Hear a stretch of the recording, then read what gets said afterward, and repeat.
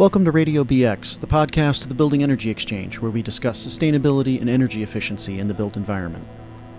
Radio BX is a natural extension of our core mission to foster dialogue among the entire community that impacts the performance of buildings.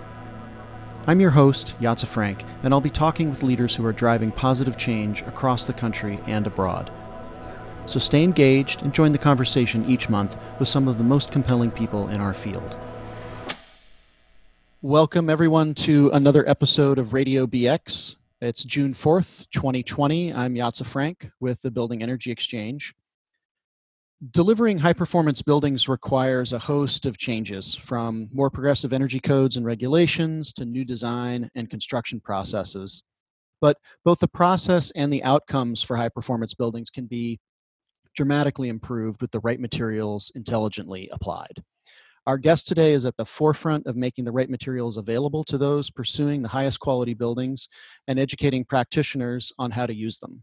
Following more than 20 years as an architect, Ken Levinson co-founded 475 High Performance Building Supply, a company dedicated to delivering products that transform simply green buildings into truly high-performance buildings across North America. Ken has been a board member of both New York Passive House and the North American Passive House Network, and has been active in the development of annual conferences for both of those nonprofits, a subject that we'll touch on throughout this program. He's also active in the Extinction Rebellion movement. Ken Levinson, welcome to Radio BX. Thank you, Yatza. Ken, as you began your career as an architect, I'm curious when you first began focusing on sustainability. Yeah, I mean, as an architect, I graduated from college in 1984, and was welcomed. I graduated from college in 1989. I graduated from high school in 1984, and walked into the recession of the early 90s, right? And struggling for work. I was in New York, in Manhattan, and as a New York architect, definitely, and young and wanting to do the right thing generally, was interested in sustainability, but always struggled with how to really make it meaningful part of the profession, especially with the project selection and what, we weren't turning down jobs then, right? Or trying to find those opportunities. What really changed was, I would say, my kind of awakening to the climate crisis. And with a lot of people in 2006, as late as 2006, with An Inconvenient Truth being produced, and going from an appreciation for, we should be doing this, to, holy crap, this is an emergency. We've got to change the way we're living today. And from that pivot point, the sustainability became much more concrete in my mind and seemed to be much more actionable. And when did you first become aware of Passive House? So out of that, then, over the next couple of years, I was, just searching the web, trying to find any sort of actions that I could take to lower carbon emissions. So both personal habits, of course, and professionally. And literally Googling around for low energy buildings and things like that, I came across Passive House. I think there was a article in the New York Times at the end of 2019, or 2018, in December of 2018, that was really one of the first things that put Passive House on the map in the United States. And interesting. Out of that, was able to find a training that was happening in 2019, and took the training in Massachusetts, and it was on my way. Yeah, that's great. You've been instrumental in the development of both New York Passive House, the nonprofit, as well as the North American Passive House Network.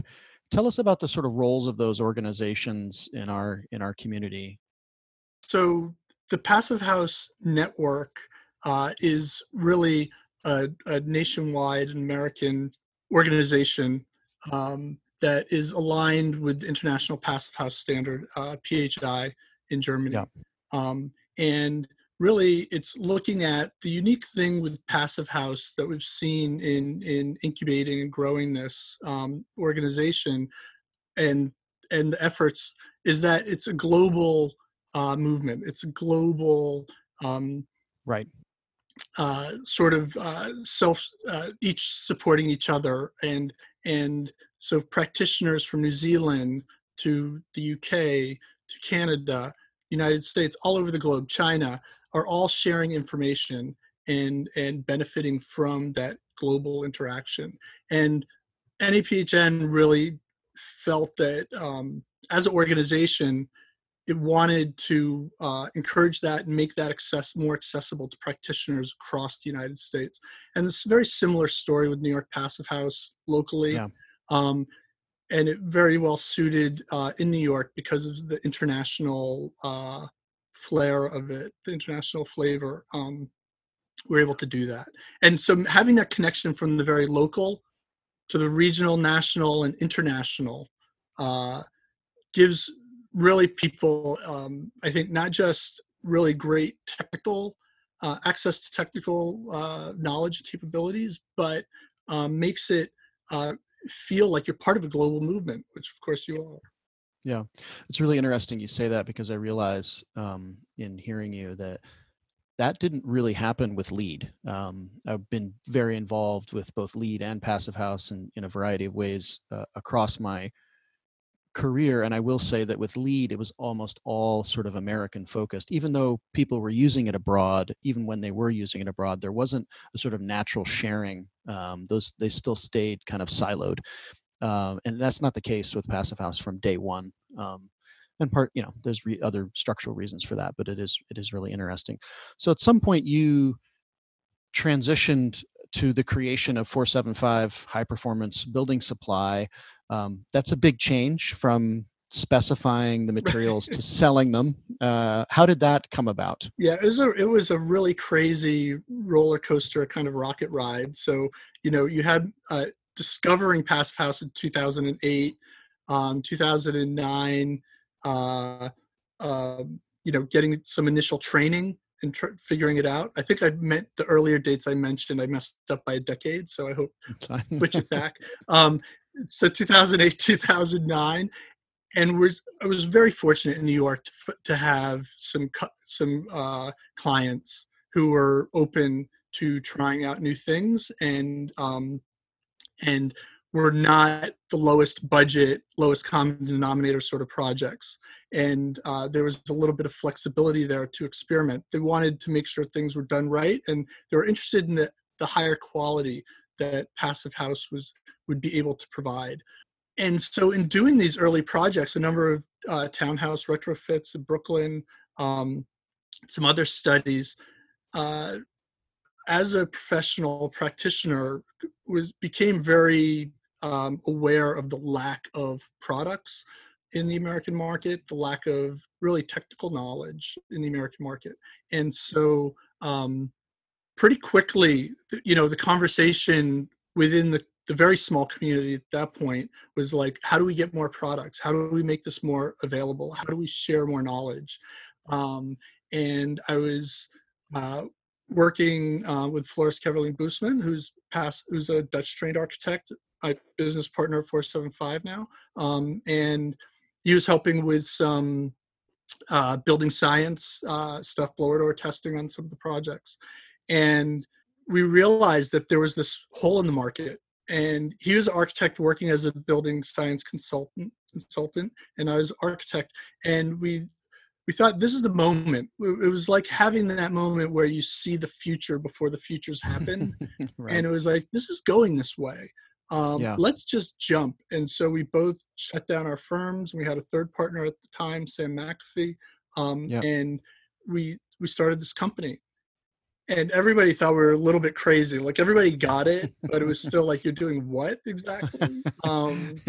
And it was actually really interesting among my architecture colleagues, which is the classic conversation where it's like, how could you like leave architecture and go do this other thing? As kind of like, how could you? And then turn around and go, how did you do it? Right. Exactly. How did you get out of architecture? Of course, we didn't leave architecture. We're still very much involved in it from this different angle. And it's been exciting to then Basically, when we started the company, it was like what made it very fluid and fun was like the idea that we're the customer, right? What I would want as an architect is what we need to be providing. Yeah. And it made it just a much richer, interesting experience than starting a business per se. Yeah. I mean, 475 is almost like a mission-driven material supplier, which is a kind of interesting idea in and of itself, because your materials that you provide, yes, they support high-performance buildings broadly, but more specifically, you feature products that can be used in lieu of spray foams, which are highly toxic throughout their life cycle, if people are not aware of that, and also products that can be used in lieu of petroleum-based stuff and those with low embodied carbon emissions. Is this mission something that is actually baked into your like bylaws or corporate policies, or is it just a result of your personal priorities, you and Floris? Yeah, no, I mean, that was really important to us that we saw, and in particular, I mean, we could narrow it way down. It was like we saw the value of airtightness, right, in these Yeah, buildings and passive house buildings, and how this one simple fact drives so much in building performance and comfort, in health, in carbon emissions, and energy right. use and carbon emissions.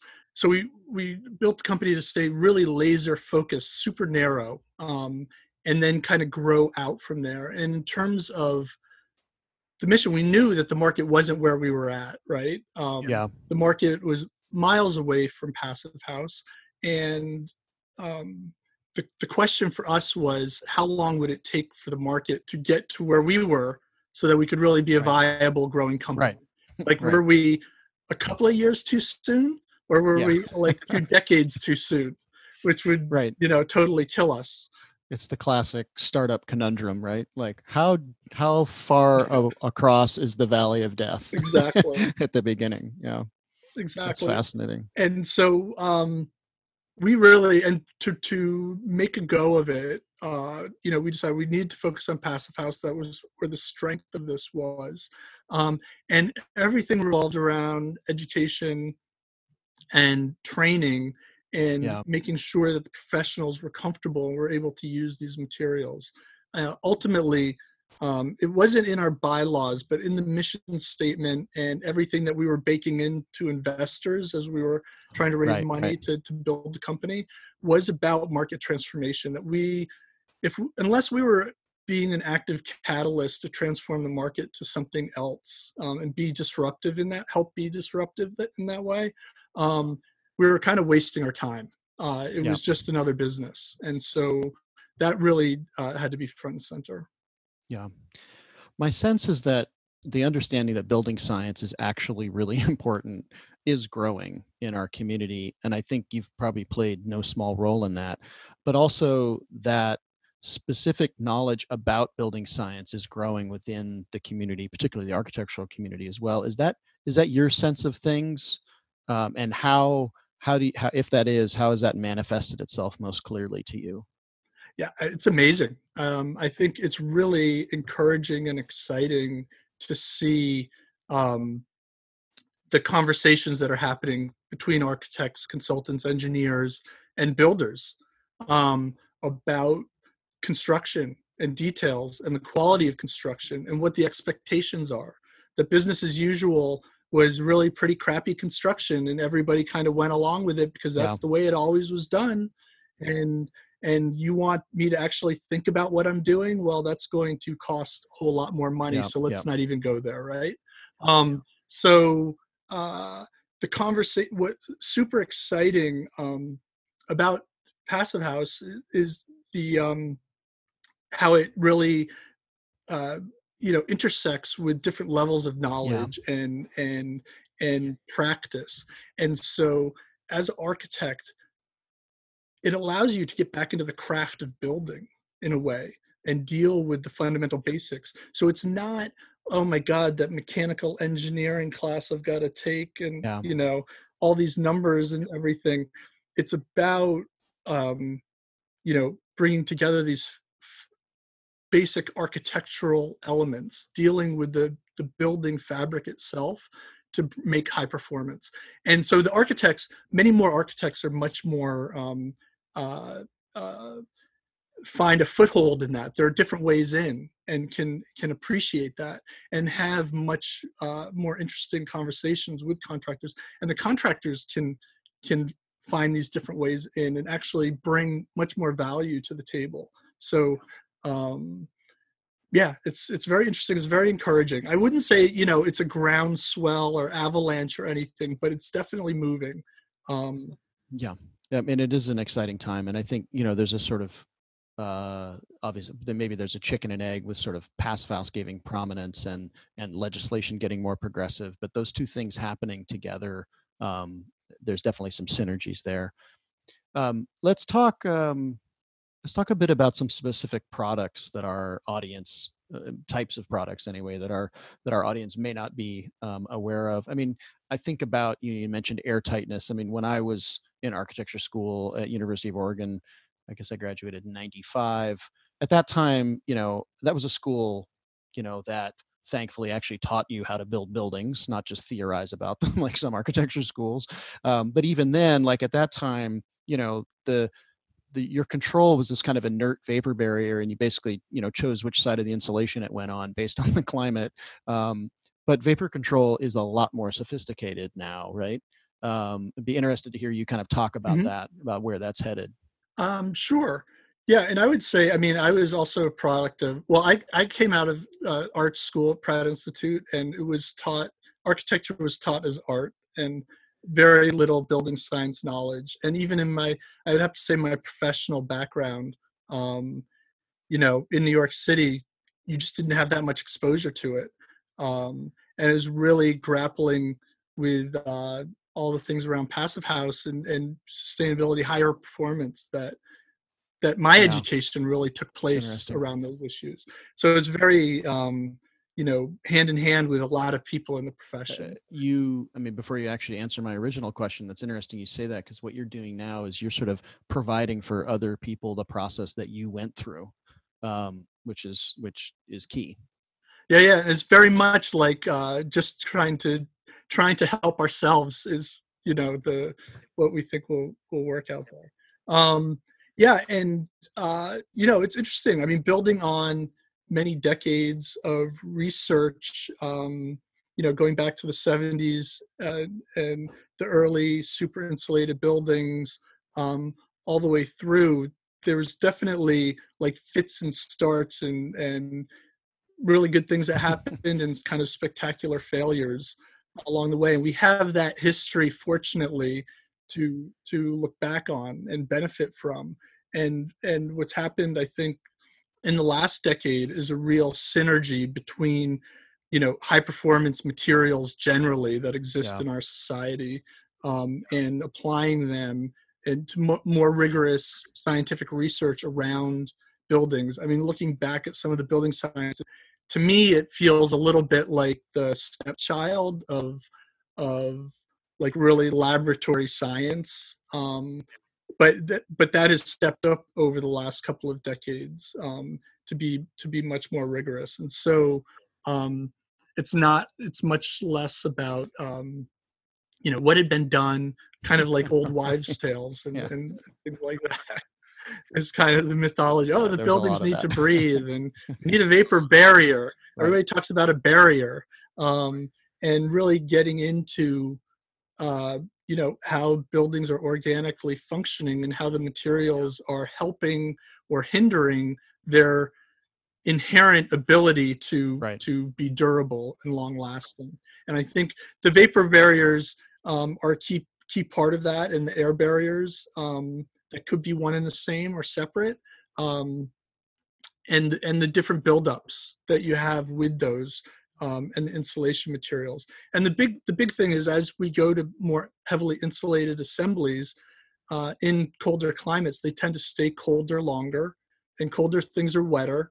So you have an inherent risk in one sense of moisture damages.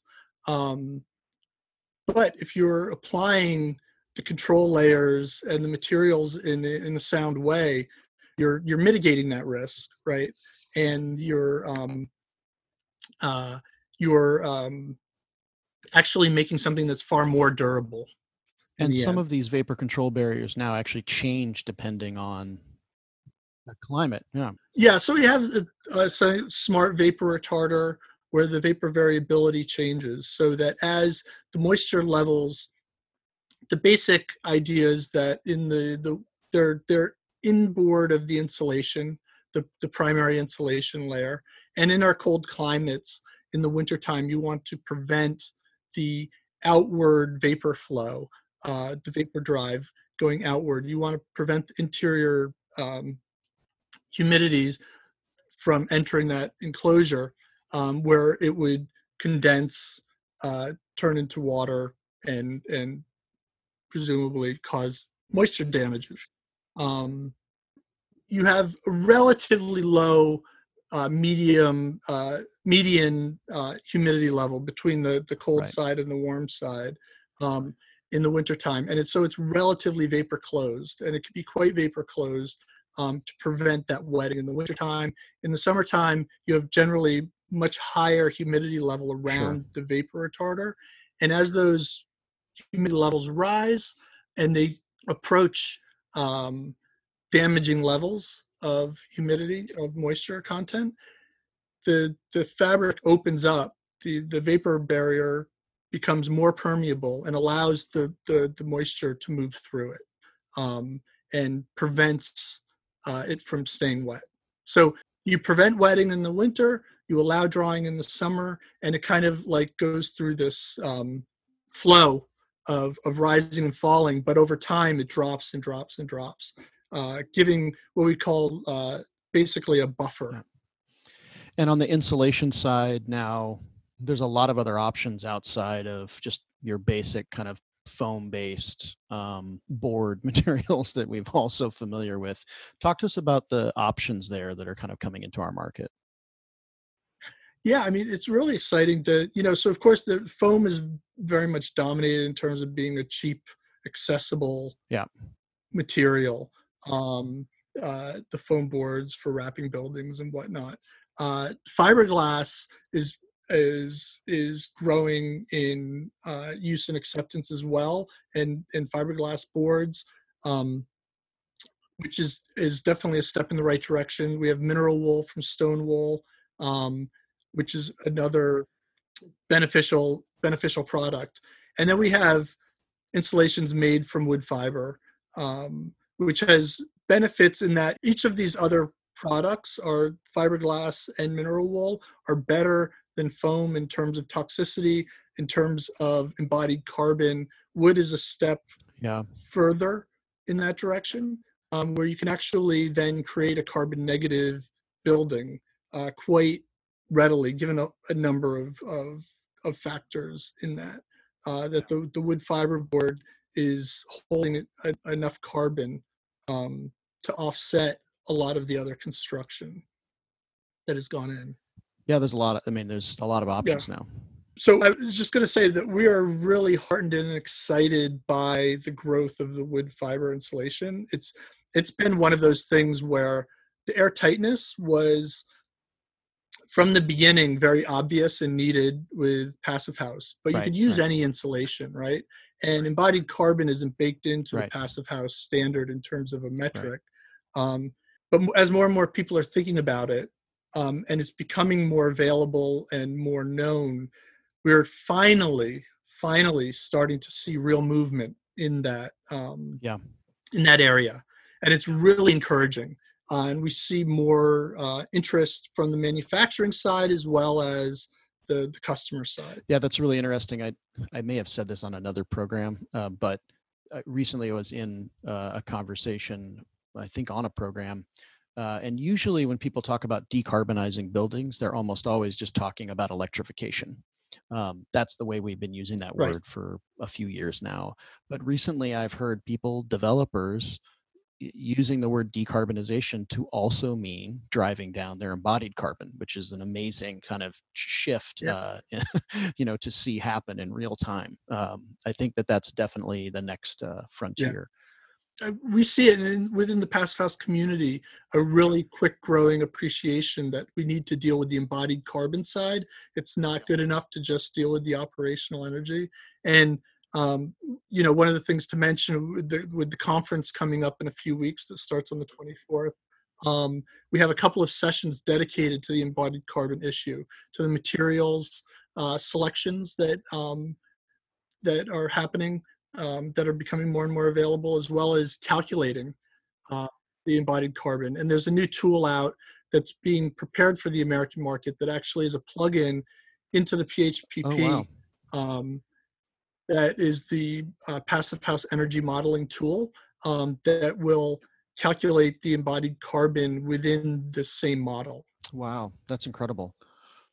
I mean, I think the ability for the Passive House community to kind of also easily sort of begin to focus on embodied carbon, I think has to do with the fact of Passive House being a very empowering tool for architects and other practitioners, engineers as well, in a way that a lot of other standards kind of aren't.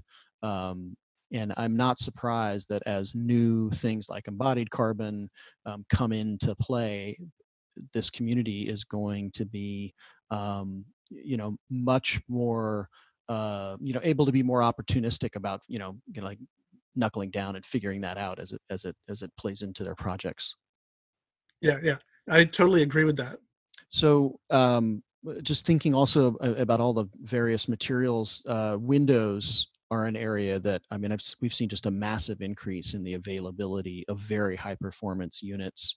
Do you think is it just Passive House that's driving that, or what other forces are at play, kind of with Windows? It's a good question. I mean, I think Passive House is certainly driving it um, globally, I would say. So in China, for example, you have whole new practically cities, that Passive House Right, cities being built, and massive window manufacturers now in China, specifically coming out of the ground to do Passive right, House certified right. windows, Yeah, which is incredible. And Passive House has helped drive the European yeah, market to a large extent over the past couple of decades. In the American market, I think what we've seen in New York in particular is a confluence between um, issues around acoustics and comfort and Passive House. So Passive House, I think, made the market aware that this was actually possible, that this wasn't, you didn't have to buy $1 million windows, golden windows, custom made, by the super old family builders. That this was readily available essentially. And with that, you had this nice synergy, I think, between the leading edge of the higher end of the market being able to create a demand that maybe was doing some Passive House, but mostly not. Mostly your typical yeah, sound issues. And we see the window manufacturers really, I don't know if they're picking or choosing. I don't know that they need to, but a lot of them are like, yeah, yeah, we do Passive House. That's kind of like, that's a chunk of our business. But we use these Passive House windows and we're like in the big, wider multifamily market right. just because they're better quality. So, and as the regulations now are going towards local law 97 and everything, it's Yeah, getting yeah. baked in. No, it's been incredible to see, the difference in our own house in Brooklyn. We have, some windows that we installed, I don't know, 15, 20 years ago, that were you kind of, I won't name manufacturers, but one of your kind of classic big, national manufacturers, and they're fine. But then all of our other windows, we a few years ago were able to, we had to replace all of them, and so we were able to choose Passive House windows because there were so many options on the market. The cost had come down so much. It was a very nominal increase Right. when you're replacing all your windows to start with, and the difference is just absolutely incredible. I mean, we have an uninsulated brownstone, and in winter, the surface of my window is warmer than the surface of my wall because it's just brick, right? So it's astonishing. And the acoustics you mentioned is a huge transformation, especially in New York. And like a lot of houses, there's rooms in our house that don't have any heating or cooling, right? They're kind of end rooms at the ends of the stairs, kind of thing. And those places were Yeah. virtually uninhabitable in winter, for instance, and now they're perfectly comfortable, which is a big change. Yeah. Yeah, and I would even say like a typical like newer build where you might expect a higher quality of construction. Um, it's amazing that passive house construction, everybody's worried about those few extra inches of insulation. It's taking away from my floor area, and in Manhattan or New York City generally, every square inch. But the reality is that that window allows you to live right up to that window. Um, and it actually, like you're describing the comfort, it actually allows you a larger area of comfort Yep. and use of the space. So it's quite interesting. It gives back more than it takes, I would say. Absolutely. I mean, look, our bed is situated so that, one side is next to the window and one side is not. And in winter, we used to argue about it, right? It's not a problem anymore. So it's Yeah. marital relief as well as everything else. So ventilation is also an area where I feel like, largely speaking, the design community is pretty ignorant about ventilation issues. But this is a place where some real advances are happening, and I know that you're involved in a lot of these products. Could you talk about some of those sort of advances in ventilation and how that's sort of impacting projects that are coming to you for products? Sure. I will say though, we have to admit, and there's a session in the conference on ventilation, specifically in the quality of the components, certified components, and performance parameters around it, because even within the passive house community, it's kind of an afterthought almost. That may be a little too strong a phrase, but it's really, people don't appreciate how powerful an effect the ventilation system has on comfort, on health, on they may get it, but they don't really appreciate it, and then on the energy performance of the building. And what you see are when people get it, um, they really want components. Ultimately, the short answer is people are asking for certified Passive House Institute components, because they're assured of the performance level, and that you can get 90% heat recovery, that you can have a level of comfort without any additional heating to that in the winter.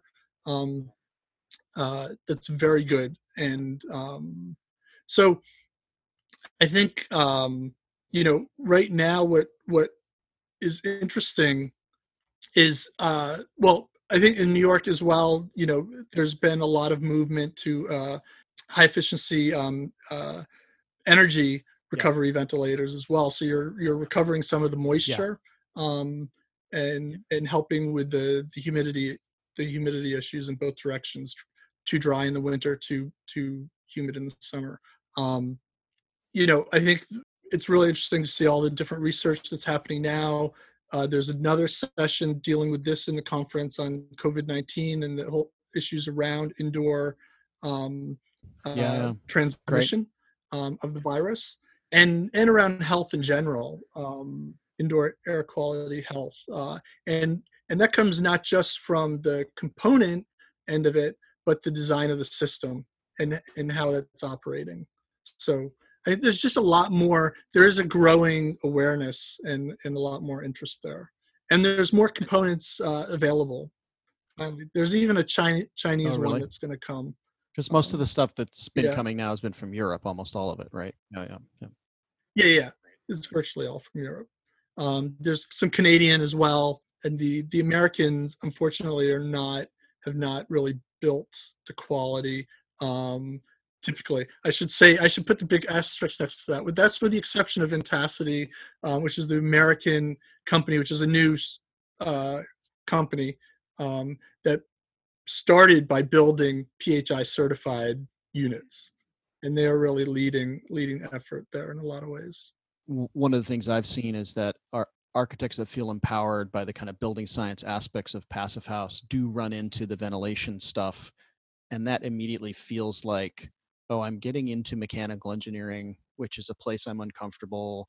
That's probably why I chose architecture instead of engineering school in the first place. So, but it's not as complicated.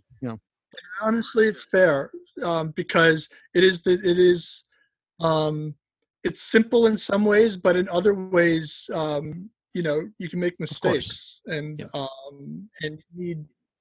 you need to be careful. You need to have good engineers of course. helping you, or companies, suppliers. And 475 does a fair amount of education around that as well. I think with all of these things, the education component is just critical. It's not. Absolutely agree. It's goes hand in hand. I mean, one of the things that we're thinking more and more about is that a lot of our education, well, it doesn't need to just focus on how to apply systems or processes. We also need to be providing information that sort of corrects some of those old wives' tales as you describe them. It's like there's a lot of like inertia to these Yeah, ideas, and one of them, of course, is around airtightness. Like one of the things you run up against constantly is people saying, well, if you make it airtight, then aren't you going to have a moldy interior? And it's like, well, that's just not how it works. Like so you have to go through this whole process of describing that to them. And that's really, really important to right. educate people about that stuff, because whatever they've read about sick building syndrome from things that were built in the 70s is what sticks in their craw. So Yeah, yeah. And we've seen with the COVID-19, I think the folks who are predisposed to have this set of beliefs already in place, they're looking for anything that reinforces that. So with COVID-19, it's like, oh, you can't have an airtight building anymore because of COVID-19. That's yeah, not good for Passive come House. on. It's like, come on. Yeah, Um, but let's get serious here. Definitely, there are things that need to be investigated, but airtightness is not the issue, no, per se. So we actually, for that session, we had a little bit of fun with it to be provocative, and calling it, why does COVID-19 hate Passive House? right. Um, and we're trying to associate COVID-19 with Yeah. the Passive House haters. Um, and Well, and really doing, but really seriously though, do a gut check on that and say, hey, let's really talk through the issues. There's a lot of stuff to be figured out, but yeah. I mean, ventilating properly requires a tight envelope. Those are just facts. right. And it seems to be the case that a lot of the elements that Passive House sort of supports are the elements you need to mitigate viral transmission in buildings.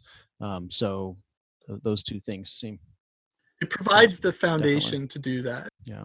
So talking a little bit about the conference, I know you've been heavily involved in its development, but you're doing it. The format is really different, right? Not just virtual, but also you've kind of broken it up across days. Could you talk about that format, how that's going to work? I think people would be interested to hear that. I know I was. Yeah, yeah, absolutely. Exciting to talk about it. Since we decided to 9 weeks ago or so, it seems like a lifetime ago. Decided, well, we have enough time. Our conference was coming in June. Let's flip it to virtual, and we did not know what we did Yeah, not know. Um, it was the unknown unknowns that really like killed me this last sure. 9 weeks. But for a great learning experience. We landed with a company that was, very much don't. We started out wanting to move an in-person conference online and just kind of, you know, Yeah, go from here to there. Um, Through this process, we realized that that's not what we needed to do. That's not what we should be doing, but really look to how we can optimize the online environment. Um, yeah, and bring that out, and forget about, again, it's all the preconceptions about what a conference is or what it needs to be successful, and to let go of all of that. And it's been a real process in terms of bringing along the presenters and the sponsors and everything. And where we landed was the sessions are all going to be pre-recorded, which was not our yeah, inclination initially to do that, right? But what we discovered was, with the pre-recording, you have you ultimately have actually a much richer experience that's possible between the presenter and the viewer, and the different attendees. yeah, It's kind of counterintuitive, but the reality is that the broadcast of the pre-recorded presentation or discussion, panel discussion, um, which has a light edit to it, they're back in online during that session, and they're in conversation and doing Q&A with the audience from the beginning to the end of the session, not just in the last 10 minutes where we're going to squeeze in a few questions here. So you have a lot more breathing time to have that. You can layer in other information, links, supplemental information. You can bring in other experts. We can have other people having a very, not curated per se, but cultivated conversation where you can bring out a lot more. So we think that the interaction is going to be actually much higher than what you would have at an in-person conference. And you need to invest in that. So it's about making sure that there are people in that conversation who are helping that along, keeping things in a good place and informative. The other thing that we did was we were going to, kind of recreate it and doing a 2-day conference in 2 days online. And we came back around. It was just like, this is crazy. Everybody says like, right. You don't want to do that. Then we were looking at like, well, do we cut the conference in half? How are we going to do this? And we finally brainstormed and said, you know what, let's just blow this thing up and go. We're going to start on June 24th. We're going to make it between 1 and 4 p.m. So it's a reasonable amount of time. And it's at a time of day that it can be from coast to coast during easy business hours. Nobody has to be at a weird time. And then we're going to go every Wednesday from 1 to 4 for the next 5 weeks after. Wow. So 6 total weeks. And for the sponsors, it was interesting because the idea is that it's not just one bite at the apple. You have time to come back and re-meet people, reconnect, have multiple chances and be able to present different things. And for the attendees as well, to be able to process the information and hopefully connect and reconnect with people over the course of the 6 weeks.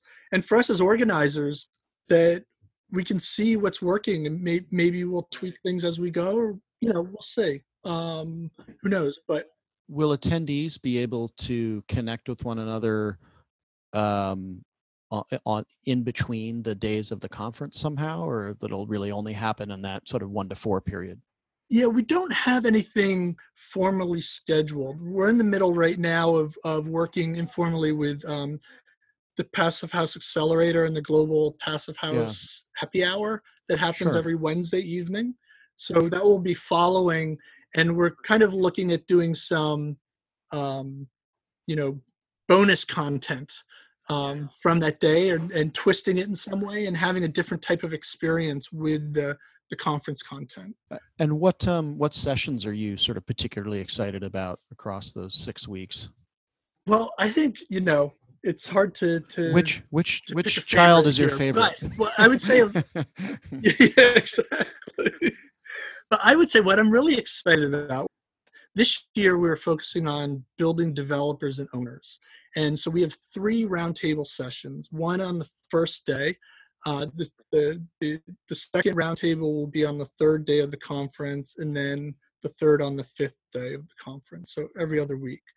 The first, there's going to be a handful of owner developers in the discussion, all pre-recorded again. The first one is going to be on getting to yes. What was their internal process? What was the criteria? What as building owners did they need to go through to actually say, yes, we're going to do a passive house? And speaking from their own experience, not, what we're planning on doing. And then the second one is like, okay, how did they make a business out of this, right? How did they actually execute the project, build the team, have the budgets, the milestones? How did they market it to their future customers to fill the buildings? Like what was the value at, what was the messaging going in that direction then? And then the third one is occupancy and monitoring and operation management. Like how are you educating the occupants? What are you doing in terms of monitoring and optimizing the operations over time? So we think that's going to be a really rich set of sessions, different owners in each set, all kinds of backgrounds, coast to coast. Great. Really, and then owners in the audience and have that during the session, that chat, conversation, Q&A. And then we're going to, out of those 3 sessions, actually issue ebooks, which will take information not just from the conversation, but will take information from the chat and other resources. We will sort of curate that all together and put it back out to the attendees as a resource. And we're really hoping to then activate, the owner developer community the way that we have, been somewhat successful in the policy area. This has been a great conversation. So the date of the first day is... It starts on Wednesday, June 24th. June 24th. And what's the web address for registration? It's naphnconference.com. Great. So to sort of finish up, I started asking all of our guests on Radio BX this last question when we were only in the midst of the COVID-19 pandemic and facing a looming recession. But now we can add the protests that are sort of sweeping across the nation in opposition to police violence against people of color. In these sort of challenging times and with all this stuff happening around us, what is it that's giving you hope right now? Yeah, I had to laugh when I saw that question, only not to be flip about it, but it's one of those really tough things, right? And so I volunteer with Extinction Rebellion and do a bunch of presentations around that. I could give a plug. I'm doing a Heading for Extinction talk tomorrow night online. But one of the things we talk about is there's this NASA scientist, Kate Marvel, who has this, who's pretty outspoken. She's at Columbia at the Earth Center there. And she says, I have no hope. There's no reason to be hopeful. And hope actually isn't a useful construct, right? Things are so messed up that, and I would add to that optimism also. And I'm a very optimistic person naturally. Optimism isn't a useful framing anymore because it's just so messed up. And but what she said, what Kate Marvel says is, what you need is not hope. What you need is courage, and the courage to act without any hope. And so I think that's kind of what keeps me going. Is that as messed up as everything is that you want to realize that we have a great opportunity here. We can really change the world and make our climate crisis much less bad than it's going to be as things stand. We can change our society and make it much less racist and much more just. Stay safe out there. And all these different things. But yeah, to me, and not to be smart alecky about it, but it's just like, it's about like doing it and not worrying about being hopeful, because it's just too damn depressing. It's really, even if you get hope, it's gone like that. So that's great. That's my we need courage. We definitely need lots of that. Courage and recognize the opportunity. Recognize the opportunity that we have. I think a lot of people are like, the problem is, I've talked about this in these other talks. We talk to friends and stuff, they say, well, I'm not hopeful. I'm not optimistic. And when you acknowledge that in that way, it's removing your agency to act, right? You're giving yourself an out to say, well, I'm not optimistic. There's nothing I can do. We can't change it. But it's really, with the courage is the idea that we have an opportunity to do something really meaningful, and we should not be giving that up. Yeah, I think optimism shouldn't be, shouldn't be about the status of the future, but about your own courage in the face of what you're confronted with. Optimism to me is about a state of mind. I choose to be. I don't, I'm not optimistic because I think everything's going to be fine, but I choose to be because I have to. Like, this is what we have to do. We have to make it better on all fronts. So. Right. It's part of your mental exercise. Yeah. Ken, this has been great. I really appreciate your time today. I hope the conference goes fantastic. Thank I you. know BX is doing everything we can to get the word out about it, and we're really excited to participate myself. I really appreciate the time today, and thank you so much for doing this. Yeah, it's been a Yeah. pleasure. Thank you for having me. Thank you. And thanks everyone to joined today to listen in. And we look forward to seeing you at future Radio BX episodes and other BX programs and programs of our partners, North American Passive House Network and others. Thank you all very much. Have a great day, and everybody stay safe out there.